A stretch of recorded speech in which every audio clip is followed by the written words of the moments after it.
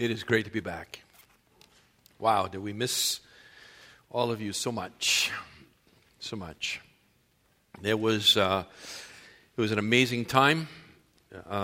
My heart and head are so full of the things that I have seen and heard and just in communion with Christ as we spent time in Israel and we went from stem to stern. We went from Dan to Beersheba, north to south and east to west. And I was telling somebody earlier here, we estimate that we drove about 1,000 miles in 6 days in a country that's only 200 miles long.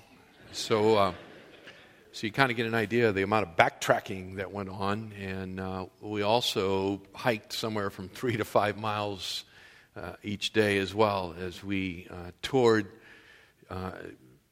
all kinds of archaeological sites. And people said this to me before we went. They said, you'll read your Bible, you read your Bible sort of in black and white. After you go to Israel, you'll read your Bible in living color. And I didn't really understand it. I think I understand it now, and I would affirm it as well. It was amazing. And so my problem is, and Carol took about 2,000 pictures, and the problem is that virtually every picture I can probably talk for 15 or 20 minutes because it just brings back all of the memories and the scriptures that by God's grace I've studied these last almost 35 years. So yeah, we're just really, really full.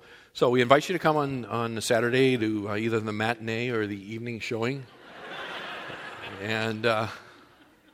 And we will try, my project this week is to try to select a few pictures and put together something that's coherent and that will be a blessing to you. So we would love to share just a little bit of what God has done for us. So greatly thankful for the elders, the church, for allowing us to be away. Especially appreciative of my brother Vincent for bringing the word while I was gone. Vince, it was a great series. Where are you hiding back there? There you are, my brother. It was a great series. It was well needed, and I've listened to 3 of the 5. So far, it's my intention to hear the others, and just good stuff. We are very fortunate as a congregation to have such fine Bible teachers as part of our mix. So God has been very gracious to us. All right, enough. Open your Bibles to Matthew chapter 12. We're going back there. I was looking back at my notes. It's been about 3 months since we've been in Matthew. So time flies. And we're back again to Matthew. We're in Matthew chapter 12. But if you're like most people, you're going to need a little bit of a review to get your head back in the ball game as we pick it up here in Matthew chapter 12. So let me do that. Let me spend a little bit of time and just to get a running start at this. So you'll remember, and I think it's up every week as part of the sort of the opening slide, that the theme of Matthew's gospel is, behold, your king is coming to you. Behold, your king is coming to you. Matthew is the most complete and detailed presentation of the messianic Davidic kingship of Jesus that you will find in the New Testament. That is Matthew's intention, is to show us Jesus as the great Davidic king. The question, of course, that would naturally arise in the minds of certainly those in the first century, and particularly those who were of Jewish background, is that if Jesus is the king, then what happened? What happened? How come he is not on his throne? Where is the kingdom? To a people steeped in the Old Testament and desirous of seeing this great kingdom that had long been promised to them, and then to have it not be here, just raises that question in people's minds. And so Matthew wants to answer that question. And he does it really in a twofold way. He does first by demonstrating that Jesus is the king. And he does it by presenting really almost every conceivable form of evidence that Jesus is the Messiah. He is the Davidic king. He is the one foretold in the prophets. And then he begins to answer the question of, well, if that's true, then where is the kingdom? What happened? And the book really kind of breaks down that way. The first part of the book, chapters 1 through the beginning part of chapter 12, really addresses the question about him being the king. And then it hinges, on the section that we're going to take up next week, Lord willing, where it begins to address what happened then to this great kingdom. Why is he not sitting on David's throne, and what will come of all of this? So let's just, in terms of a little bit of review, let's just go back here and look at some of the evidence that Matthew brings forward to demonstrate that Jesus is the Davidic king. And we're going to move super quick here, but I just want to show you a few things. So take you back to chapter 1 and verse 1. The record of the genealogy of Jesus, the Messiah, son of David, son of Abraham. So he begins by presenting the lineage of the king. The lineage of the king. And notice that he fastens that lineage first into David and then into Abraham. So he fastens it into the kingdom promises to David of 2 Samuel 7. And then he fastens it back into the father of the Jewish nation, into Abraham himself. And so he presents this lineage of a king. Chapter 2 is the next strand of evidence that he brings forward. And in chapter 2, we have the visit of the Magi. We have the visit of these Persian kingmakers. And what we have here is Gentile worship. And that's important because the prophets tell us that the Davidic king will receive worldwide worship. He is the king of Israel, but he is not the king of Israel alone. He is the great king who will reside on his throne in Jerusalem, but the nations will come to worship at his feet. And so it's important for Matthew to demonstrate to us by this, what we know as a Christmas story, the visit of the Magi, the visit of the Gentiles. And it's appropriate here in chapter 2, verse 1, where it says, "Now after Jesus was born in Bethlehem of Judea in the days of Herod the king, Magi from the east arrived in Jerusalem, saying, 'Where is he who has been born King of the Jews?'" They are looking for the king in fulfillment of prophecy. And that takes us into chapter 3. And here we find the prophetic herald, the one who goes before the king, the one who calls for the nation to prepare themselves for the coming of the king. Chapter 3, verse 1. "Now in those days John the Baptist came, preaching in the wilderness of Judea and saying, 'Repent, for the kingdom of heaven is at hand.'" It stands right here. "For this is the one referred to by Isaiah the prophet," that is, John is the one referred to, "when the prophet said, 'The voice of one crying in the wilderness, make ready the way of the Lord, make his paths straight.'" John the Baptist fulfilling these prophecies of Isaiah to tell the nation to repent and prepare to receive their king, the prophetic herald. It takes us to chapter 4. And in chapter 4, we have the moral qualification of the king to represent his people. The king stands in for the nation. And in order to do that, he needs to be morally qualified.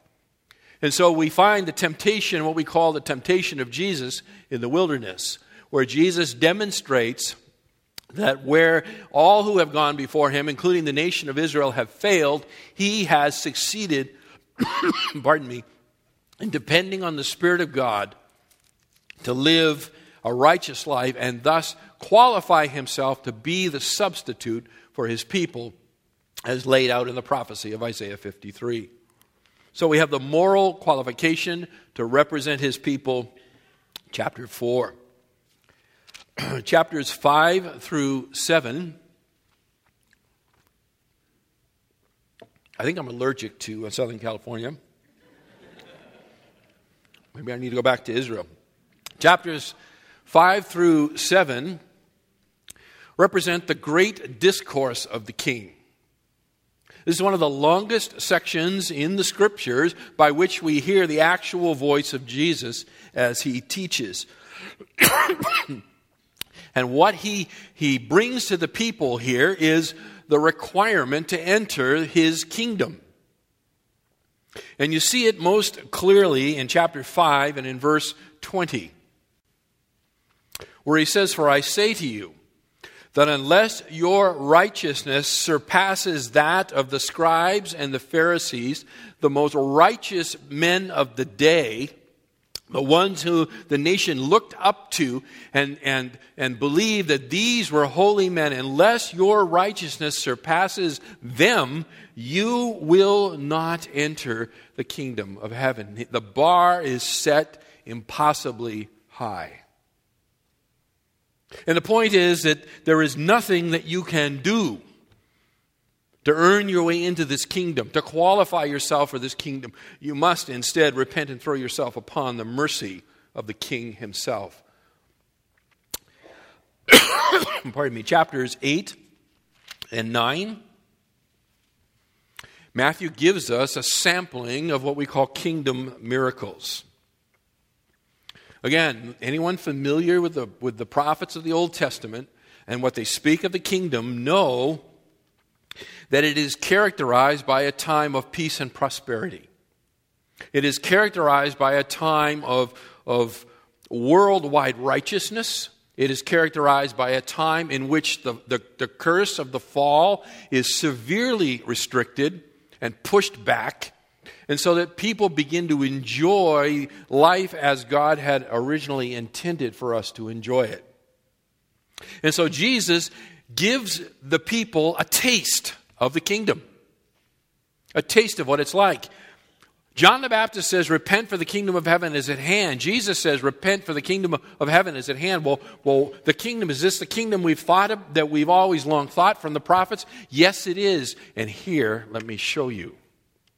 And so we have a whole series, 9 different miracles that are presented here, whereby Jesus demonstrates his kingly authority over nature, over disease, over the demonic realm, over all those things that bring trouble and misery to the human race.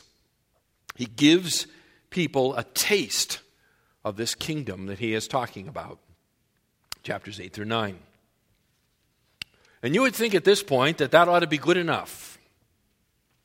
That people ought to flock. That people ought to repent. They ought to throw themselves on their faces before the king. That they ought to call out to him to have mercy upon them. And yet, that's not what we see. Instead, beginning in chapter 10, what we see is a growing unbelief. A growing rejection of the message of the king. And so in chapter 10, Jesus talks about how his disciples are to live in the face of this growing rejection. And for them, this is a bit of a mystery because still outwardly he is popular. But Jesus understands that although he might be outwardly popular, the people are following him because of what they can get from him. He's a gravy train to them. And that the reality of the matter is that they have not opened their heart to the message of the kingdom. And so he warns his disciples in chapter 10 and verse 16 that their approach needs to change. That they need to be shrewd as serpents, he says, and innocent as doves. Shrewd as serpents, innocent as doves. That means that they need to operate with an awareness of the circumstances and situation in which they find themselves. And repeatedly in the life of Jesus, we're going to see it modeled what it means to be shrewd as a serpent and innocent as a dove. And in fact, the text that we'll be looking at this morning is a demonstration of that truth. Shrewd as a serpent, innocent as a dove. As the hardness begins to grow, and most particularly among the Pharisees and the scribes, the religious leaders and teachers of the people, Jesus issues an amazing a call to individuals at the end of chapter 11. The end of chapter 11, beginning in verse 28, he says, "Come to me, all who are weary and heavy laden, and I will give you rest. Take my yoke upon you and learn from me, for I am gentle and humble in heart, and you will find rest for your souls. For my yoke is easy and my burden is light." He is calling to a remnant within the nation to come out from among them, to abandon the religion of the Pharisees, the religion that they have grown up with, the religion that they have embraced, and instead to flee from it and to come to Him. And Matthew gives us an illustration here in the beginning part of chapter 12, just what a contrast exists between Jesus, who is gentle and humble and offers rest for a man's soul, and the hard-heartedness and burden of a Pharisaical legalistic system in the Sabbath controversies at the beginning of chapter 12.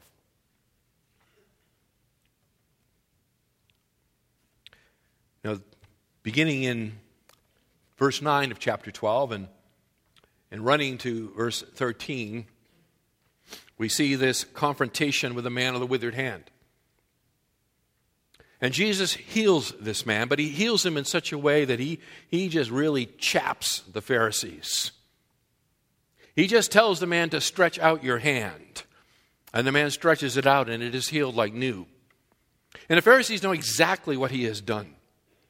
And their big thing is that you can't do work on the Sabbath. And you certainly can't heal somebody. And Jesus says, what kind of religion is that? What kind of religion is it that you serve the religion? A hard-hearted religion that would care nothing for people who are hurting. So he heals this man, but he does it in a way in which they can't even pin anything on him.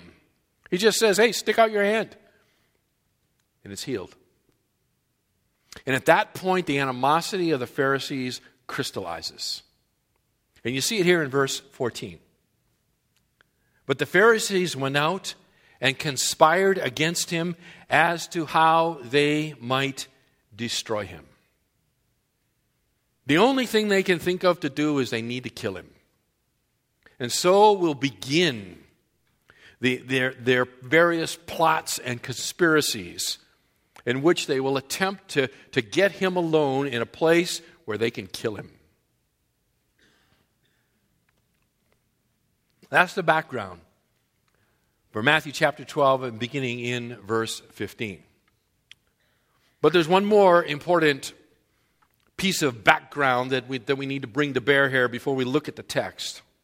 Another critical truth that we need to understand before we dig in here. And it's simply this. Jesus was and is fully God and fully man. Is that right? Is that what the Scriptures teach us? Jesus is fully God and fully man. And it is to a very large degree, and maybe this is a new thought for some, but it is to a very large degree in his manhood that he accomplished his work as Messiah. It was as a man that he accomplished his work as Messiah. The perfect man, in which he lived and ministered by the power of the Holy Spirit, serving not only as our Savior, but as our role model for what it means to live a Spirit-filled life. And that's important that we understand that as we dig into this text. Peter understood that, by the way, in Acts chapter 10, verse 38, as he is summarizing the ministry of Jesus to Cornelius, where he says, "You know of Jesus of Nazareth, how God anointed him with the Holy Spirit and with power, and how he went about doing good and healing all who were oppressed by the devil, for God was with him." God anointed him with the Holy Spirit. That's just what the prophets say would happen. Isaiah chapter 11, beginning in verse 1, the prophet Isaiah writes, "Then a shoot will spring from the stem of Jesse, and a branch from his roots will bear fruit. The Spirit of the Lord will rest on him, the Spirit of wisdom and understanding, the Spirit of counsel and strength, the spirit of knowledge and the fear of the Lord, and he will delight in the fear of the Lord. Shrewd as a serpent, innocent as a dove. The Spirit of the Lord will rest on him. Luke chapter 4. Keep your thumb there in chapter 12, or if you have an electronic Bible, guess you can't do that. And keep your thumb in Matthew 12 and swipe to Luke 4.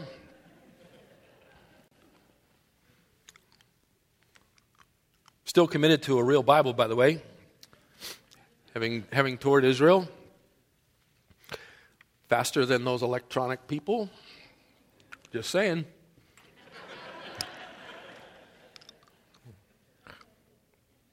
Luke 4. Right after being tempted by the devil, you see it in verse 13, Luke 4, Jesus returns to Galilee, and he does so in the power of the Spirit. And he enters the synagogue there. And notice what Luke records for us, beginning in verse 14. And Jesus returned to Galilee in the power of the Spirit. You see it? Return in the power of the Spirit. And the news about him spread through all the surrounding district. And he began teaching in their synagogues and was praised by all. And he came to Nazareth, where he had been brought up. And as was his custom, he entered the synagogue on the Sabbath and stood up to read. And the book of the prophet Isaiah was handed to him.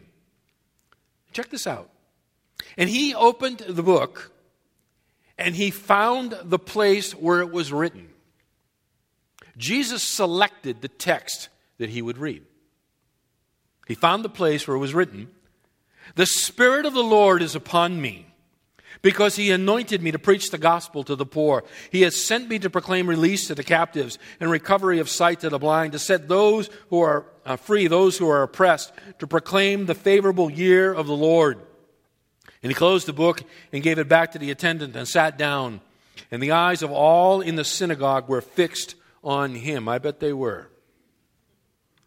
But what I want you to just pick out of that is, of all the places in the Isaiah scroll that he could choose, he certainly could have chose Isaiah 53 and read about his sacrificial death.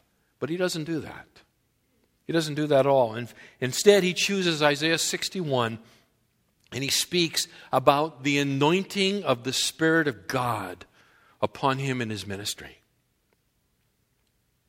Jesus walked and ministered in the power of the Spirit. And he expects us to do the same.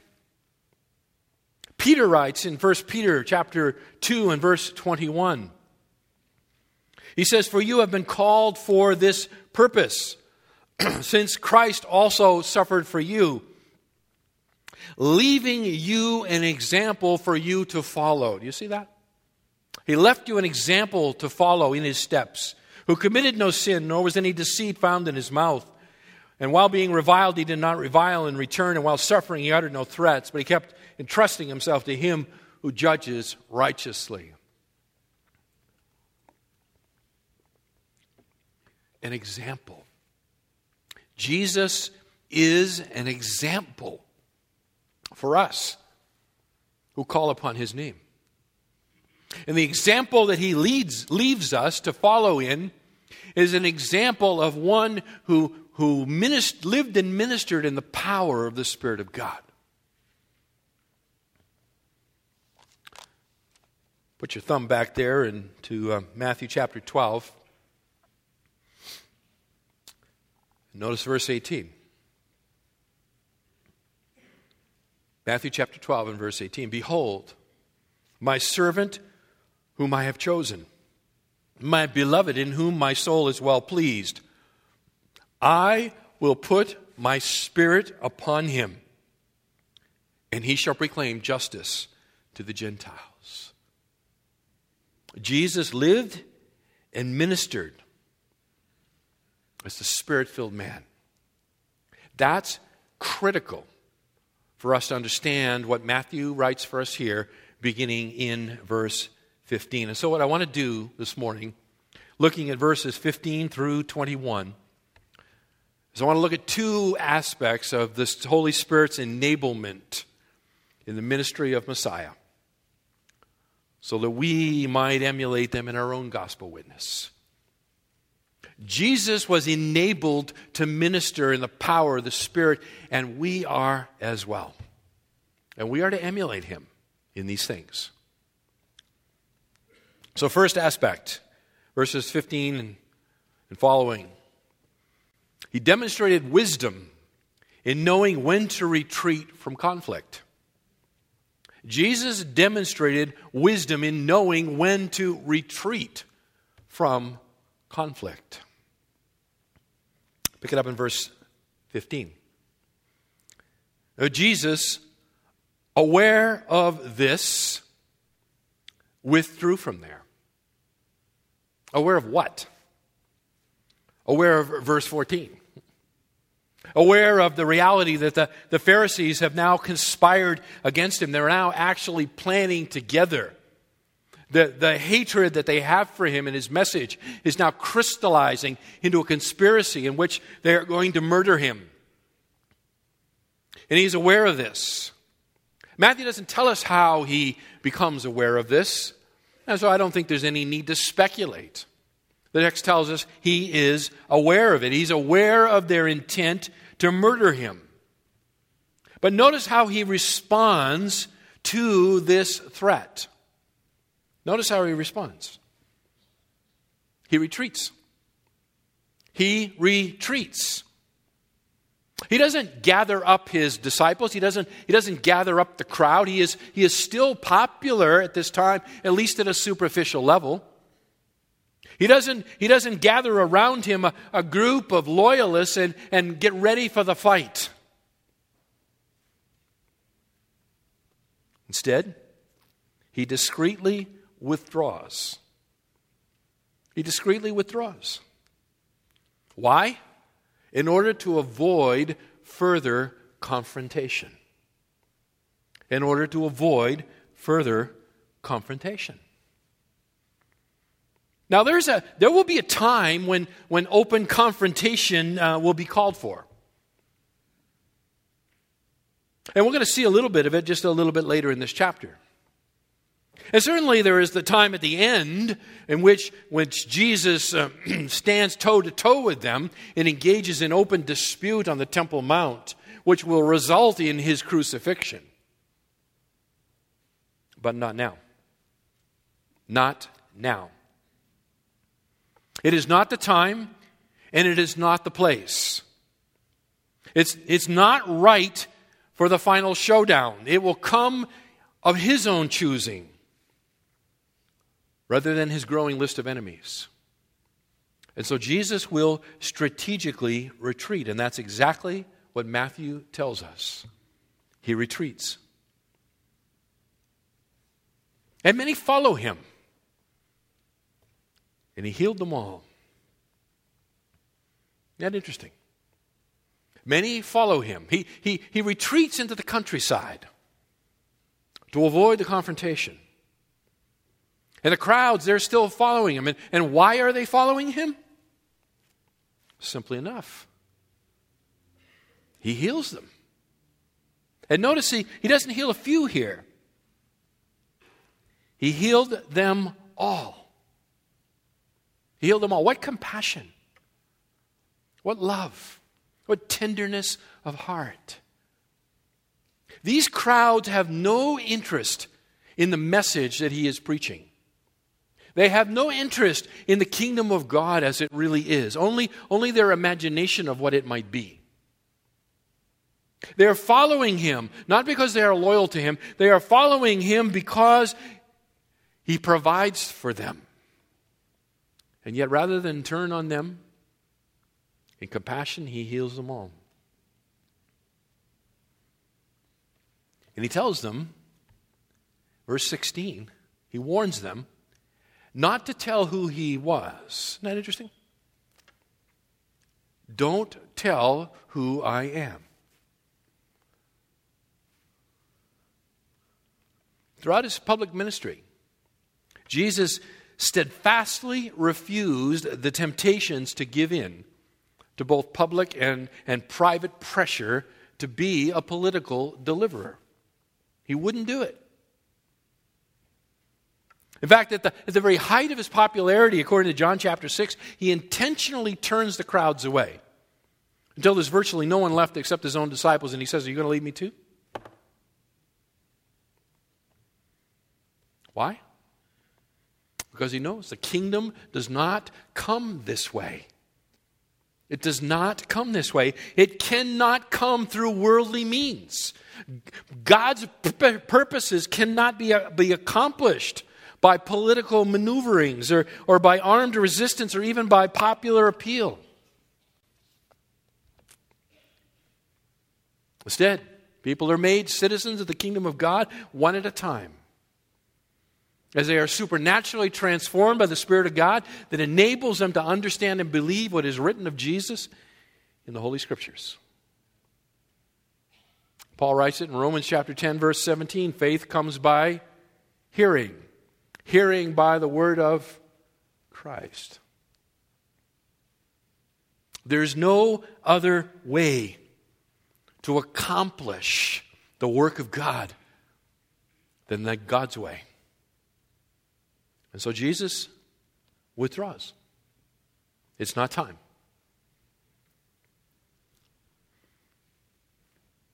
Now, it's not easy to kind of come to grips with this. We want to be bold, right? Bold for the kingdom. But there's a time and a place for the boldness. I think one of the most difficult challenges for us is to know when and where.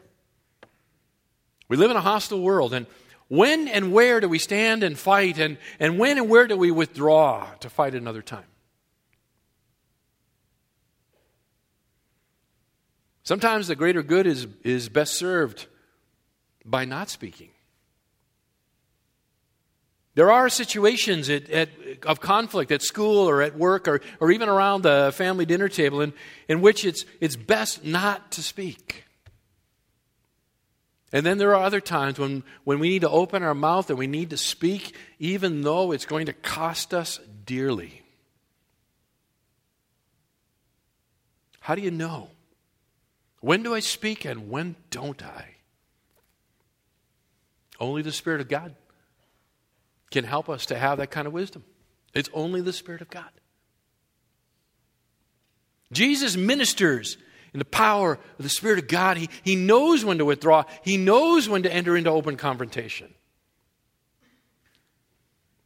The same Spirit is available to you and to me. Spirit of God, by the way, He doesn't just zap you.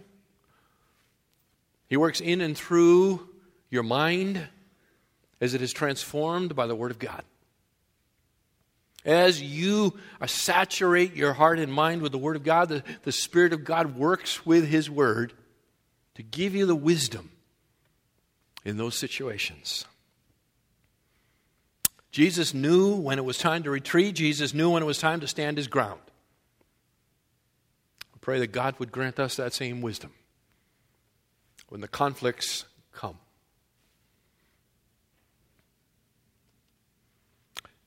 Notice how Matthew sees this event, verse 17. This was to fulfill what was spoken through Isaiah the prophet. Isn't that interesting? This withdrawal, this retreat, was to fulfill what was spoken through Isaiah the prophet. Now, what follows will be the longest citation, Old Testament citation in Matthew's entire gospel. This is it, the longest one. It comes from Isaiah chapter 42, drawn from verses 1 to 4. It's part of the section of Isaiah that's known as the servant songs. It begins in chapter 42, runs to chapter 53. And in these servant songs, prophetically, the Messiah is presented as the servant of Yahweh, the perfect one who accomplishes the Father's will, up to and including dying sacrificially on behalf of the nation, Isaiah 53.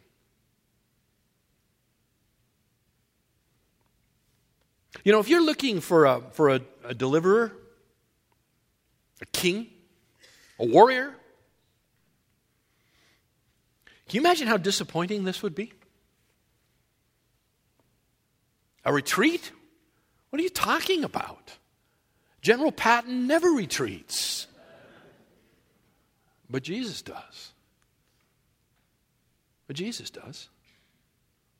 I mean, Jesus' own brothers, by the way, they can't make heads nor tails out of all of this stuff.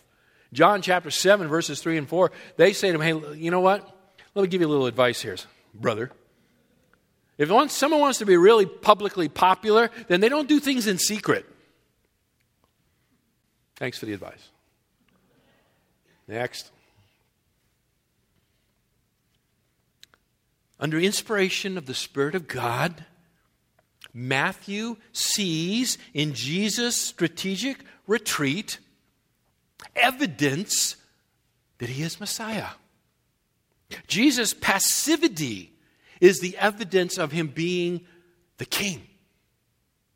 That's what stands out in this. This, what this? The strategic withdrawal, this. Can you say it that way? Just did. This was to fulfill what was spoken through Isaiah the prophet. It is not an argument against his messiahship. It is evidence of his messiahship.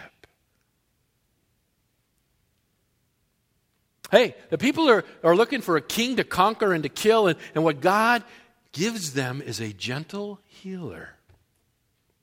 A gentle healer.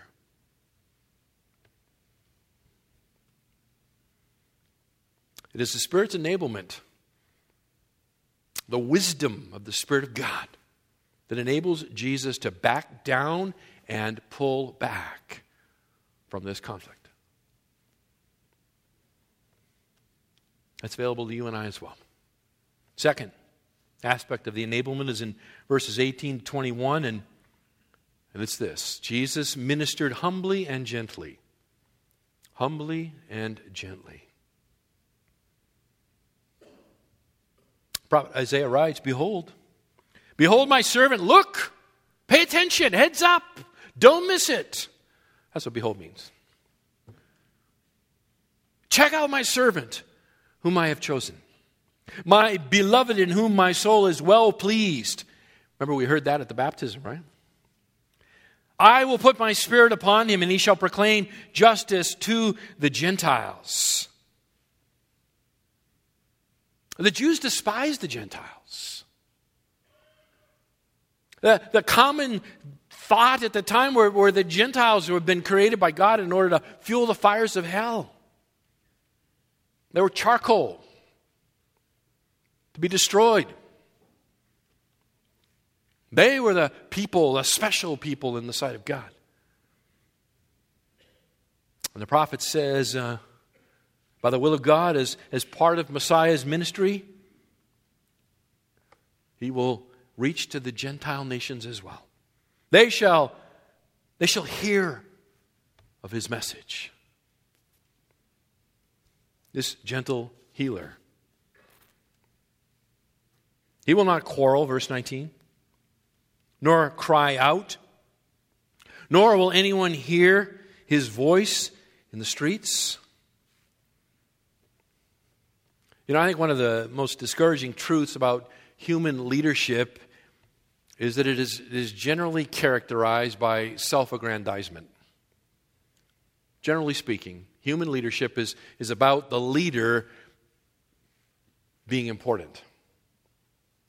It is so often characterized by arrogance on the part of the leader. So often dominance. We lead by domination, right? We dominate those underneath us. So often human leadership is beset with a quarrelsome spirit. How often have we encountered these things, right? Even Jesus' disciples demonstrated that same pathology. They had been with him for 3+ years. And according to Mark's gospel, Mark chapter 10, verses 35 to 45, Jesus has repeatedly told them he's going to Jerusalem to die. They're on their way with him, and they are arguing about who is greatest in the kingdom.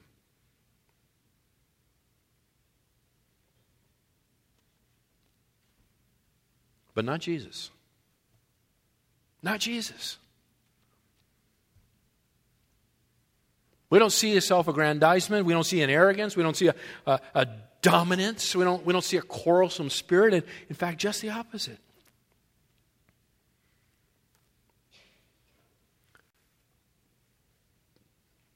Jesus is able to oppose evil without adopting worldly methodologies. This term, quarrel, carries the idea of wrangling or hassling or brawling. You ever been in a meeting with leaders when they start brawling with one another, huh? Sometimes it comes even to actual fisticuffs. Puff up their chests and who's in charge here. He will not cry out. The idea is to shout or to scream excitedly. Together they describe the unique ministry of the Messiah. How unlike the pretenders, those who came before him and those who came after him. He was no rabble-rouser. He didn't inflame people's passions. He didn't form bands of zealots by appealing to their emotions. Let's storm the castle. Everybody grab something. Let's go. No? Just a peaceful teacher of the Scriptures who ministered compassionately to people in need. Following his death and resurrection, his disciples learned their lesson, didn't they? Just a small group of them. They turned the entire Roman Empire upside down with a simple methodology. Compassionately, gently, humbly teach the Word of God and minister to the hurting.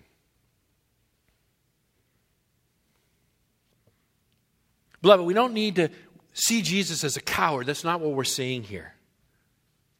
He's not a coward. When the time is right, he will stand his ground. In the face of false and harmful teaching, he will speak courageously from the Word of God. He'll expose the error of the scribes and the Pharisees, to be sure.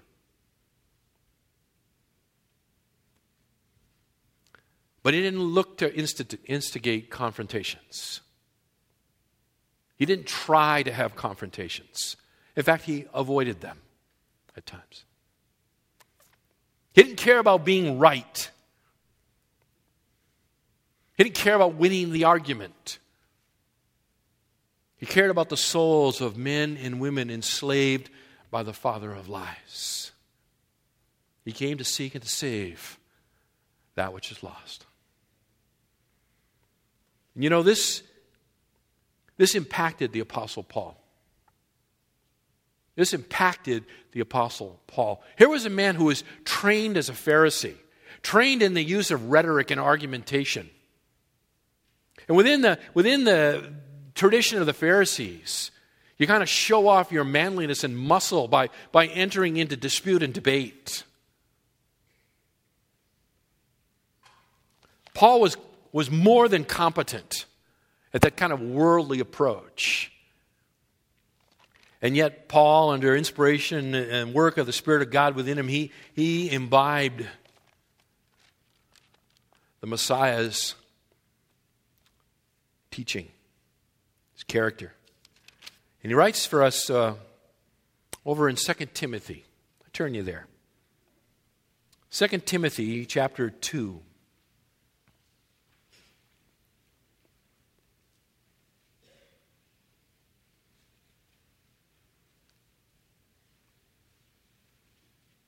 By the way, when I was in Israel, the Bible teacher that we had with us there, a man I have such great respect for, and he said to us on more than one occasion, he said, you need to think about the Apostle Paul traveling all over the Mediterranean world, with a copy of Matthew's Gospel tucked under his arm.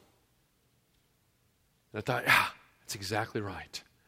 It's the first Gospel, by the way, written plenty early for Paul to take on his missionary travels. And here Paul writes to Timothy. Beginning in verse 22, he says, "Now flee from youthful lusts." And the lusts here, by the way, are not sexual lusts. The lusts that he is speaking about here are the lusts to enter into dispute and argumentation and to be right. So flee from such youthful lust and pursue righteousness and faith, love, and peace with those who call on the Lord from a pure heart. But refuse foolish and ignorant speculations, knowing that they produce what? Quarrels. The Lord's bondservant must not be quarrelsome, but be kind to all, able to teach, patient when wronged, with gentleness, correcting those who are in opposition, if perhaps God may grant them repentance, leading to the knowledge of the truth. And they may come to their senses and escape from the snare of the devil, having been held captive by him to do his will. Can't you just hear the echo of Jesus in the words of Paul? You want to be used of God to reach people? Be gentle. Be peaceable. Teach the Scriptures. Avoid entering into foolish and ignorant quarrels and speculations. Keep the main thing the main thing. You don't need to be right on everything. You need to show them the Savior in word and deed. By the way, Peter has the same thing to say in 1 Peter 3:15, right? Where he says, be ready to give an answer to anyone who asks of you. And then he goes on and he says, with gentleness and reverence. Practice your apologetics to be sure, but make sure it is wrapped in gentleness and reverence. This is not a high school debate tournament. No spiritual points for being right.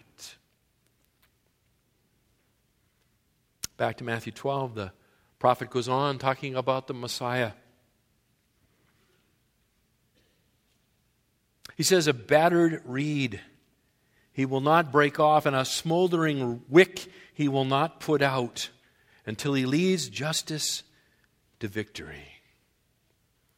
The reed is just part of a plant that grows by the millions in Israel, or did certainly in the first century.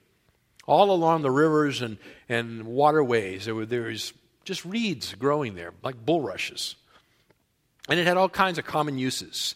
You could make a pen out of them, and we actually had opportunity to sit with a Torah scribe and watch him prepare some of his writing instruments, and some of them were made out of bamboo. So it was used as a writing instrument. It was used as a measuring rod. It was used as a walking stick. It had a lot of uses, and it was very common throughout the land. And because it was so common, if it became damaged in any way, it was disposable. You just chuck it. You don't fix it. You don't hold on to it. You just throw it away. Worthless. Kind of like our modern personal electronics. I was trying to think of something that would, equate. So it's sort of like, your personal computer and your VCR and your DVD player and your add-on and computer game controller thing. It doesn't work. Nobody takes it to a repair shop. What do? You junk it. You just junk it because they're everywhere. Same idea. A battered reed. A bruised reed. Just junk. A smoldering wick. In the ancient world, they used olive oil lamps to light their homes. Just kind of a little bowl of clay, and it pinched off narrow at one end, and there would be a little wick that would sit down in the oil. And the wick would draw the oil, and you would light it like a candle. And over time, the wick would burn down. And when it burned down low enough, it wasn't able to produce a flame. Again, kind of like a candle wick when it gets too short, right? It just sort of smolders. You can see a little light, but it's smoky, and it's just not all that helpful. So the common thing to do was to snuff it out and replace it. The prophet talks about these things. He says, a battered reed he will not break off. A smoldering wick he will not put out. The idea is that Jesus will not discard people. He will not just throw them away when they're damaged, when they're vulnerable. But he will work with them. He will minister to them. Come to me, all who are weary and heavy laden, right? And you shall find rest for your souls. I'm not going to just throw you away like the religions of men. As long as they're a spark of life, Jesus will work with them. How different? How different from the leadership, both of his day and ours, right? How quick we are to see people as nothing but a means to accomplish an end. Even in ministry, the project, the ministry goal becomes more important than the people. So we drive them to accomplish great things for God, rather than seeing them as the true priority of God. How impatient we can be. How quick we can dismiss people who don't get it. Oh, they just don't get it. Let's move on. We need to find our high potential candidates and work with them.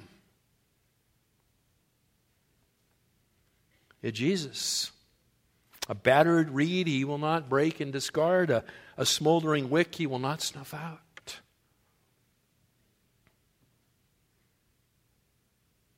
How unlike Jesus we find ourselves, huh? How unlike him. How long will he continue to minister with such gentleness and tenderness and humility? Into verse 20, until he leads justice to victory. Isn't that interesting? There's a termination point. Until something happens.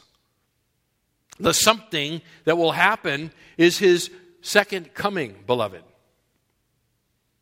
Right now we are still living in the days of the gentle, tender, humble ministry of Jesus in which he implores people to come, to follow him. But there will be an end. The curtain will draw.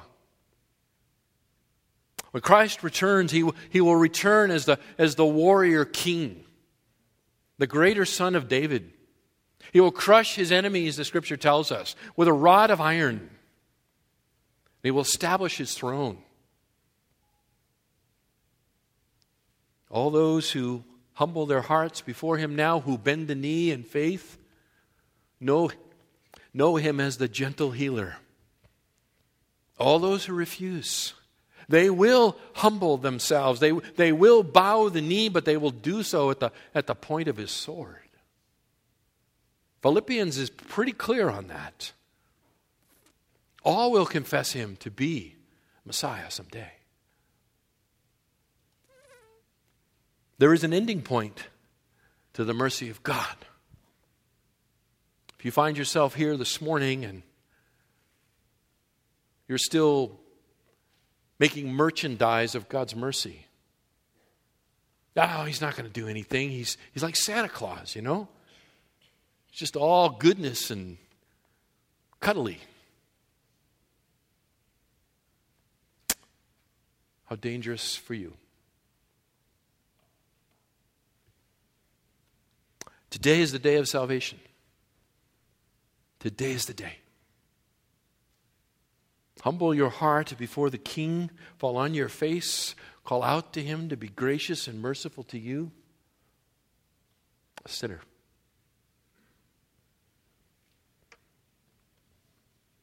In his name, the Gentiles will hope, it says.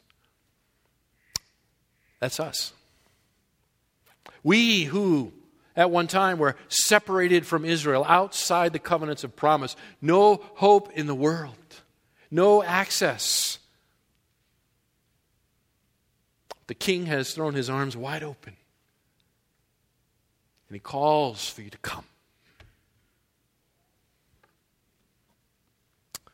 Beloved, we can never, ever waffle, compromise, or blunt the sharp point of the gospel. Never. Ever. But we also need to take a cue from our Savior. There are certain times and situations, the when and the where and the how we speak. Let our speech be seasoned with grace. By the Spirit's enablement, let us be wise enough to know the difference, huh?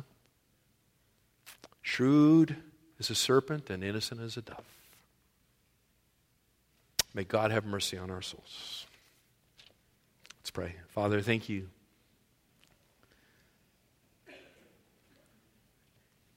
Thank you that you sent your own Son into the world. That Jesus would walk among us. That he would humble himself in full dependence upon your Holy Spirit. That he would saturate his heart and mind with the Word of God from the time of his youth. And that when the moment came, the moment of your choosing, when he would be launched into public ministry, that he would conduct himself with wisdom and innocence, preaching the good news of the kingdom, lavishly displaying your mercy and grace through the healing ministries, calling people to repent, to flee to the mercy of God.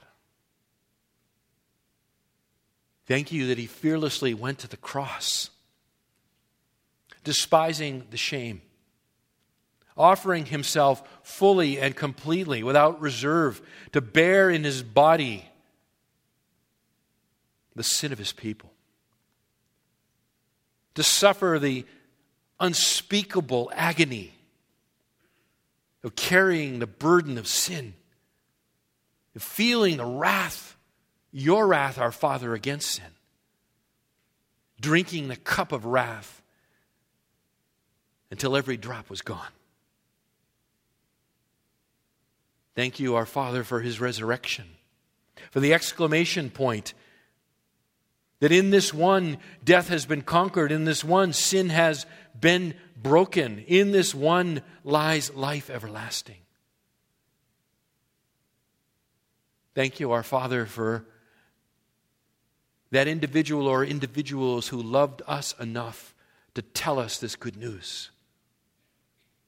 Thank you, our Father, for your Spirit's work in opening our eyes and ears to see it and hear it, and our hearts to embrace it. And may you now work in us that we might continue in that long line of disciples, proclaiming the truth in gentleness and humility. For Jesus' sake, amen. God bless you, beloved. I hope to see you Saturday afternoon.